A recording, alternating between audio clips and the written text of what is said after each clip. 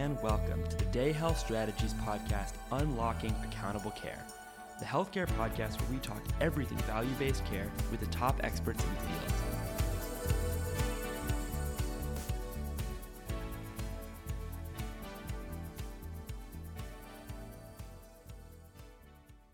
Welcome back, and thank you for joining us for another episode of Unlocking Accountable Care. I'm Sarah Matusik, a senior consultant at Day Health Strategies, your host, and I'm here today with my colleague Lisette Roman, who is a consultant here at Day Health Strategies. Thanks, Sarah. So today we have a great episode where we'll be talking about addiction and what the role is for the healthcare system in helping patients that have substance use disorder. This is a widespread problem, right? We know that it has far-reaching implications for individuals, for their families, and of course for our healthcare system. Drug overdoses killed about 70,000 Americans in 2017. That's a record number, unfortunately. That reflects a 10%, well, almost 10% rise since 2016. And a 300% increase since 1999. I mean, that's pretty humbling. Overdose deaths are more frequent than deaths from HIV, car crashes, or even gun violence at each of their peaks. And there's a huge cost to this all, right? So substance use disorder costs the healthcare system billions annually. That's billions with a B.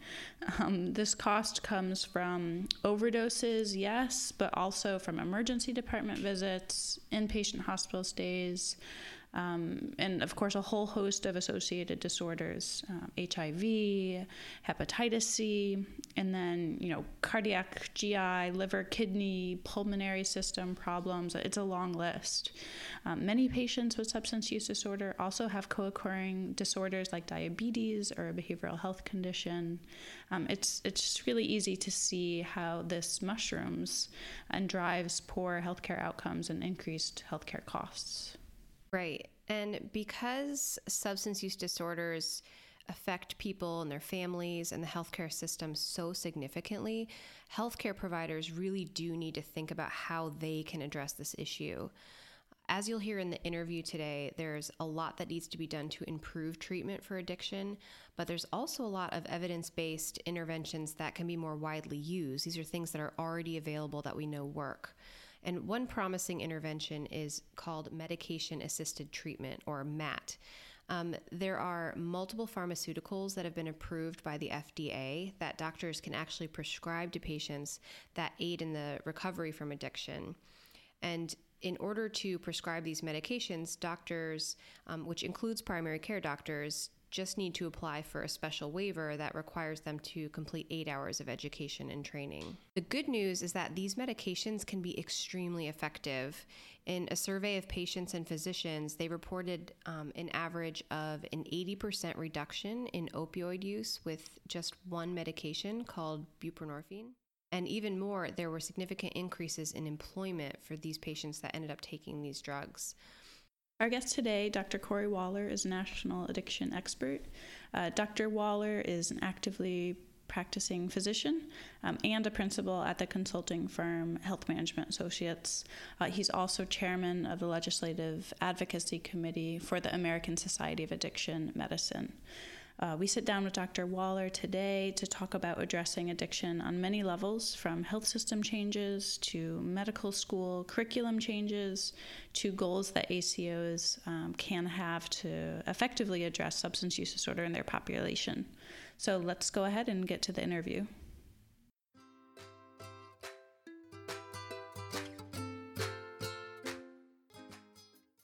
We are very excited to be sitting down today with Dr. Corey Waller, who is a physician, board certified in emergency medicine, addiction, and pain, sort of a unicorn of sorts. He's still actively practicing and is also a full-time principal at Health Management Associates. So I'm not sure how you have time to do all those things. Maybe we can talk a little bit about that in a second. But could you give our audience just a little bit of an overview of who you are, what's your story and your background, just so we can kind of learn more about you? Sure. No, I appreciate that. And I think my wife would agree fully that I actually don't have time for all those things, but they somehow still seem to get done. I come at this a little sideways in that I started in grad school as a neuromolecular biologist, and from that is where I kind of focused a lot of my work throughout medical school and residency. But I was also somebody, like a lot of my friends and colleagues, that couldn't pick a sport, so to speak, in medical school. So I liked everything. I enjoyed, surgery and OB and internal medicine and that. So I chose the ultimate specialty of non-specialists, which is emergency medicine, which was great because I got to do all of those things. But I found after completing a really fun residency in Philadelphia at Thomas Jefferson and taking my first job at a level 1 trauma center in Michigan, that about 3 months in, I hated my job a lot because the things that I had learned, like how to take care of a bullet wound in the box or how to do a thoracotomy, and those are things that are super fun if you work in an inner city hospital, but when you move anywhere else, they're not really applicable. And the things that I needed to be taught that I wasn't, I was failing at miserably. And those are, how do you deal with a patient who has emotional suffering? How do you deal with a patient with chronic pain or addiction? I just thought they were angry and hated me, and they came in just to bug me. I mean, by the end, I just didn't want to work shifts. I got frustrated, and I actually became pretty mean. I was condescending to patients. I was frustrated every day when I showed up to work. Talked about them as, quote, those patients. And my friends and my wife made a pretty startling evaluation of me that I needed to do something else at that point because this was not going to be continuable. And so I did. I decided to actually pick those patients who frustrated me the most and see them on Wednesdays. I asked them to not schedule me on Wednesdays for 6 months. And I ran a little clinic in the urgent care for just that subset of patients who were those high frequency visitors. And in doing so, I learned a lot about who they were and what they were doing and why they were there, and recognized that I didn't know any of this stuff. I did not understand social correlates, early life trauma. I didn't understand addiction or chronic pain or mental health disorders, and I just was never taught. And that immediately flipped the frame for me in a sense of, instead of seeing them as frustration and anger, I actually saw these as just symptoms of their situation in life, and they're more symptoms of the disease entity of addiction or their mental health disorder. And immediately it depersonalized it. And when that happened, I was able to connect more with those patients. And I wanted more. So I went and got trained in addiction and really enjoyed that training. But I found as I started seeing a lot of patients with addiction, this is back in 2010, they all had pain complaints, and I wasn't really trained enough to help understand that, which is when I got a lot of extra training in pain to be able to do that, and did some interventions and intrathecal pumps and stimulators, and found out that I have colleagues who like that a lot more than I do, so I just continue to refer to them for that. But in the end, that's really what kind of got me to where I am now, which is figuring out, how do we build systems of care so that it's just a normal thing for somebody to show up and get the appropriate care they need, whether or not they have a mental health disorder, a substance use disorder, chronic pain, cognitive disorders, or really whatever version of suffering they bring to the table. And one that can help to not hate their jobs so much, since that seems to be a pretty big issue in medicine nowadays. So thank you for that. That was really helpful to hear sort of your trajectory. I didn't actually know that you were neuromolecular biologist. So I would love to take this up to like the 10,000 foot view and hear your thoughts in general about how we should be addressing substance use disorder at the health system level. Who should be doing it? How should it get done? It's kind of a big question, but we could start there. No, I think it seems like a big question. It seems very daunting. It feels impossible sometimes, but the reality is it's no different than saying, how do we treat our diabetics? Because if you look at it as how you treat other chronic diseases, it's really no different. Addiction is just another chronic disease that we seem to have the National Institute on Drug Addiction, who's done a lot of good work for us to understand the neurobiology of this disease and the fact that it has a chronicity to it that is predictable and behaviors that are predictable and treatments that work. So if we looked at it like we did for cardiology, if a patient walks into an emergency department with chest pain, we have a myriad of evaluations and tests that we can do for this patient that determine risk. And that risk allows us to know, do I need to put them in a cath lab? Do I need to admit them to the ICU? Do they need a bypass? Do they need some reassurance for their anxiety? And then I just send them, to go follow up with their primary care doc. We can do all of those things, and we can actually do those in pretty much every hospital within the United States. Even if you're rural or remote, you have a pathway for somebody who shows up to the ER with chest pain. And if it's a scary version of chest pain, they're having an acute myocardial infarction, we'll even put them on a helicopter and fly them somewhere to get this help. So we need to start looking at addiction like this, because we know exactly what needs to happen to patients who have an opioid use disorder. We have tools to tell us that they need to be in the ICU, or that they need to be in a residential facility, or need to go to an opioid treatment program. We can do this. We don't have to guess. It's not a gut feeling. It's a matter of you fill out this, validated tool. It tells you what it is.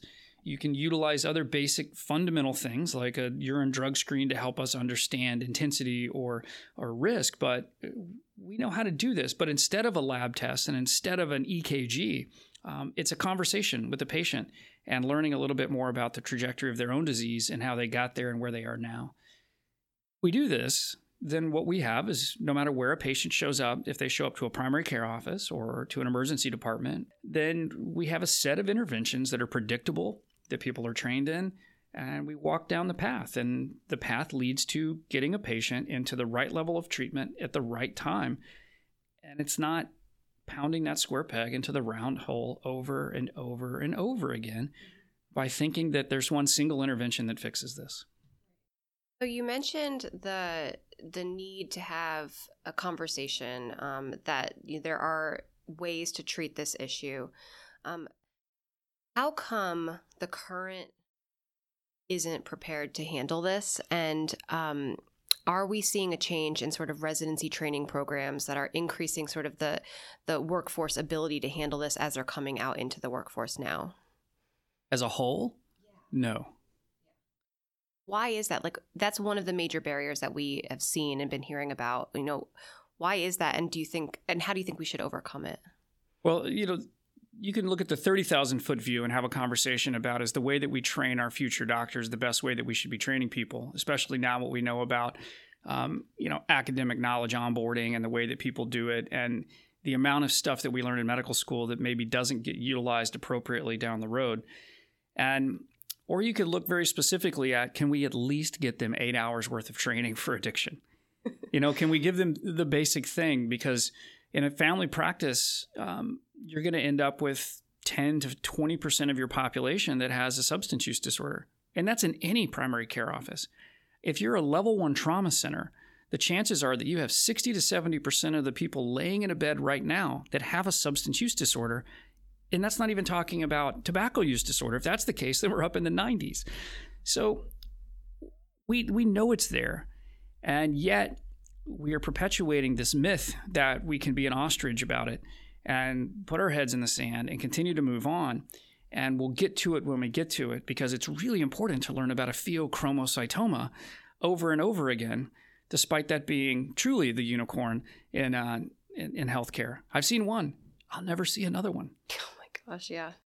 So there's definitely a barrier in just, I think that's great. I'll call that the ostrich barrier.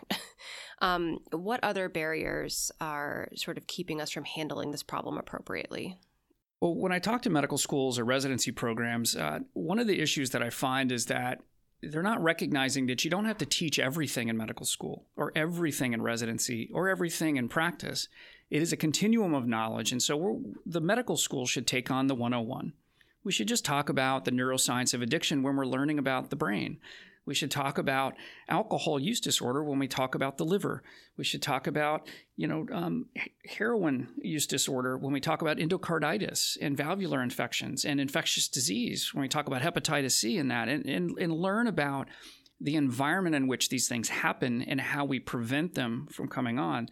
That should just be incorporated into the standard learning pathway within medical school. And then when you get to residency, if you're working in any clinical space, it doesn't matter which one, this is going to be an issue. If you're seeing anything that relates to trauma, whether you're ortho, your general surgery, your trauma surgery, your neurosurgery, a large portion of your patients have a substance use disorder and are in your emergency department or your operating room or your ICU because of an injury related to that substance use disorder.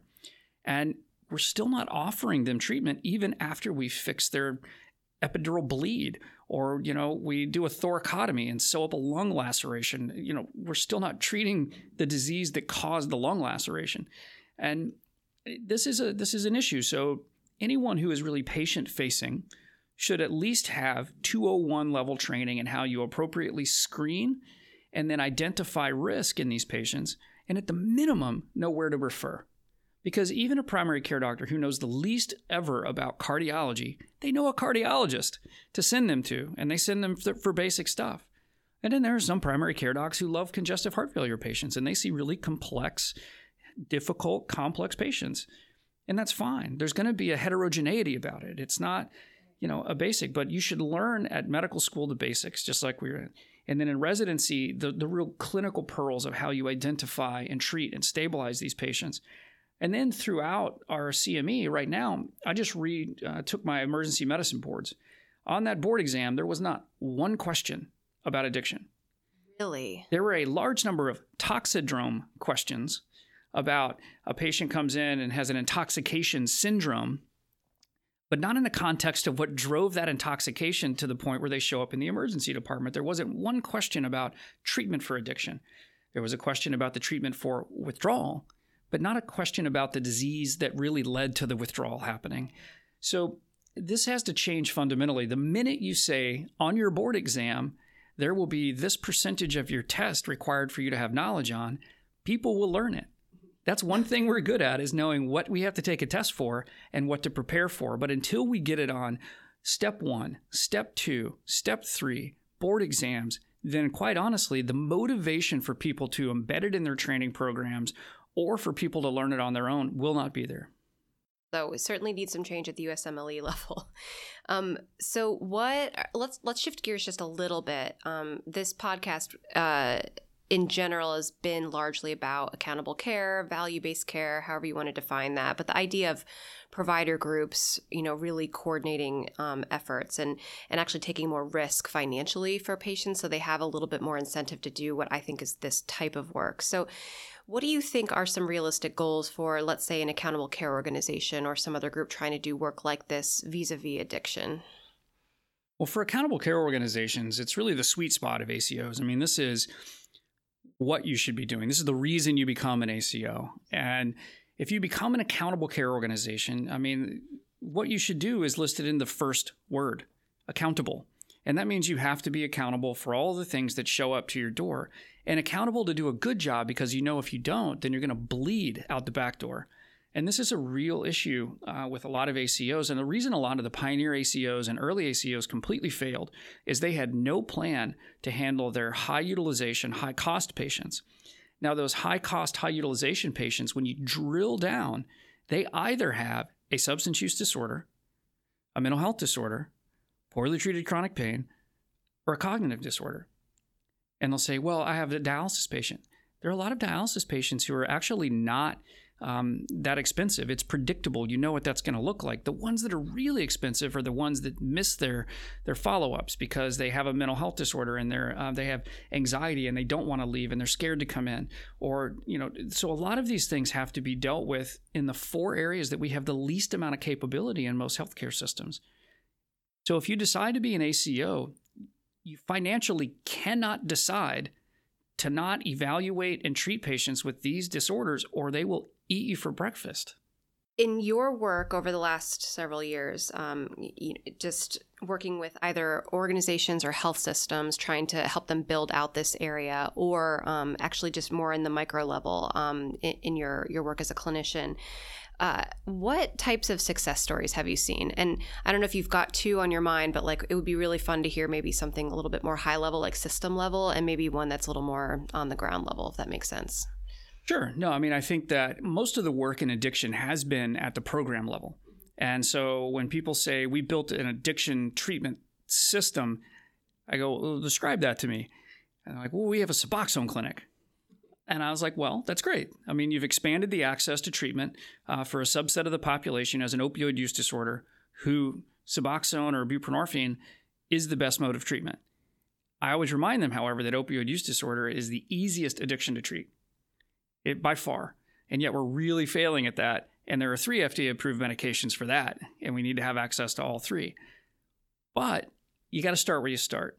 And most specialties were built over 30 or 40 years, and recognizing that we can't wait that long because we have 70,000 people dying a year of overdose, and that's a real problem. I mean, when it is the number one cause of injury-related death in the country, and specifically the number one cause of death under 50, I mean, this is something we need to actually build systems for. We can't just hope and wish and think that we're going to see rainbows and it's going to get better the next day. I mean, this is a concerted effort, and I have seen some large-scale systems put together the workforce in order to be able to evaluate these patients and to treat them. I have to say, I still haven't seen a large healthcare system really attack this. I do see this as a golden opportunity for somebody to be the national leader in owning this, figuring out the payment, the pathway, the treatment, the evaluation, and getting these patients better and actually being the gold standard for which everybody else tries to be. That is an open place right now for a health system. And, these large managed care systems, while they may roll out treatment systems, whether it be one that's on the East Coast or the West Coast, the fidelity with which they deliver these services are really all over the place. And you can't predict, like you would be if you showed up to an ER with chest pain, that you're going to get aspirin and a beta blocker and in a cath lab within 90 minutes. There's not a rigidity to it. Because I know if I miss an aspirin on a chest pain patient that had a cath and I didn't give it the next morning, I'm getting a call from somebody in QI asking me why I didn't give an aspirin. So we need to start adding a lot of quality to this and a lot of mechanics to the way that it's delivered so that we can have a predictable pathway. And so on the big system level, I just haven't seen it. I mean, there's some stunning programs around the country, but even a lot of those programs are built around an individual. And, So I built a program at the hospital system that I lived at, and it was Dr. Waller's clinic, which is the worst thing you could ever do to build an intervention that has your name in it. But at the same time, as we started to expand that and add people to it, we got to the point where we had a system in place. But even with the mediocre to okay system, when I left, it really went through a lot of turmoil. And it shouldn't be that. We should have a robust system, just like you would if you have an orthopedic surgery program. Orthos are going to retire. Some are going to, just decide to go somewhere else. But you know what? You don't stop fixing ankles.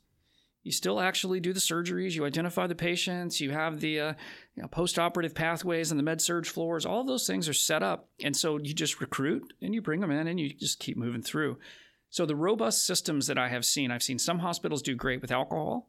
I've seen some do a really good job.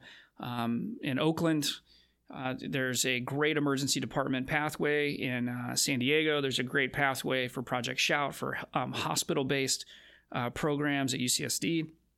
And as we start to expand out to where programs start to connect and become a system, that's where I think we're going to hit it. And right now is really a rare time that we're going to have some capitalization to be able to do that within the healthcare system, unlike really anything we've ever seen for a specific disease entity. What would you say to the clinician, and I'm sure this happens a lot in your line of work, that says this is too hard, I can't do this, or the problem's too big? I would say that we've thought that about a lot of things throughout history, and they've turned out to be pretty easy. We thought that about HIV. We thought that about cardiovascular disease before DeBakey started doing bypass. We thought that about number of things throughout history, and this is no different. Because it's foreign, it seems complex and it seems difficult. Because we attribute personalization to the behavior of patients, it's frustrating and it creates anger. And addiction, because of the stigma associated with it, always feels a little more daunting. And that stigma really is related to the fact that almost every single human being knows another human being who has addiction. And a lot of times they've been hurt by them. They've been injured emotionally by them. They've been injured financially by them. They've had family members die of this, and there's resentment. And there's this countertransference that happens that makes us not want to fix it, almost as a punishment for those who have this disease. And I have seen this happen in a pervasive way until they treat their first patient. This is the most amazing stuff that you can do in medicine. It's rare, really rare in medicine that I can see a patient on a Monday, start treatment on that Monday, and on Tuesday, they come back and they're happier than they have ever been. It is amazing the changes that you can make for people. And to not allow yourself to feel that as a doctor, especially in this world of RVUs and managed care, you are depriving yourself from really the best I have ever felt in medicine.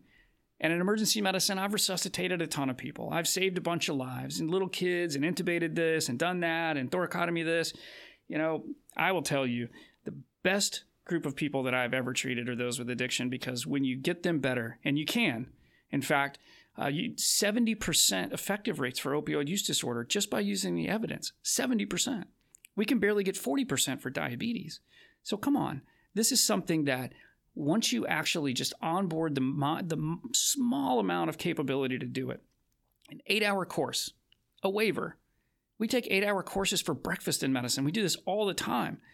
I mean, I had a friend of mine who watched like 32 hours of IT stuff so he could learn a little more about his EHR. I mean, really? And we won't learn about something that, you know, can decrease the mortality rate of a patient by 50%. So we have to get past the emotional wall that we have put up on this. And that's mostly what drives this frustration. And collectively recognize that the people we are treating are those that live in our communities.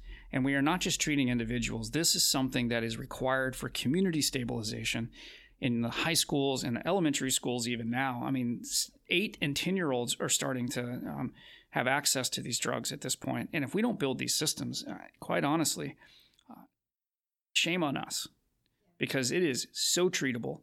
And we're making the decision actively to withhold treatment for a treatable disease that has FDA approval and payment behind it. It's a great note to end on. Very motivational. I think we should have like an applause like thing come up electronically. So thank you so much for joining us today, and hopefully we will have you back again someday. But in the meantime, we'll be tracking your work and the work on substance use disorders at large, since there's a lot going on around the country. So thanks. No, thanks for having me. Appreciate it.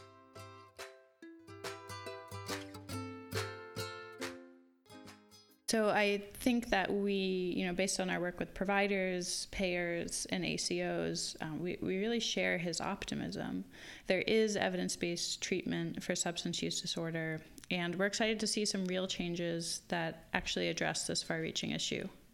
I totally agree with that. And thinking about our focus on accountable care, I believe that ACOs, or really any organization attempting to do whole person care, really could start thinking about how they're addressing addiction and develop a clear strategy for their own organization. And even beyond their own strategy, they could think about how to partner with state governments and other healthcare organizations like insurers or other providers or community-based organizations to address this issue in a more meaningful and maybe larger scale manner. And together, they might think about doing a better job at ensuring that addiction service lines are being developed, or ensuring that financials are aligned to incentivize the healthcare systems to actually address this issue, which until now really hasn't been done. So I think that this was a great conversation with Dr. Waller, and I look forward to future conversations with other healthcare experts. Thank you again for joining us on Unlocking Accountable Care, and we will see you next time.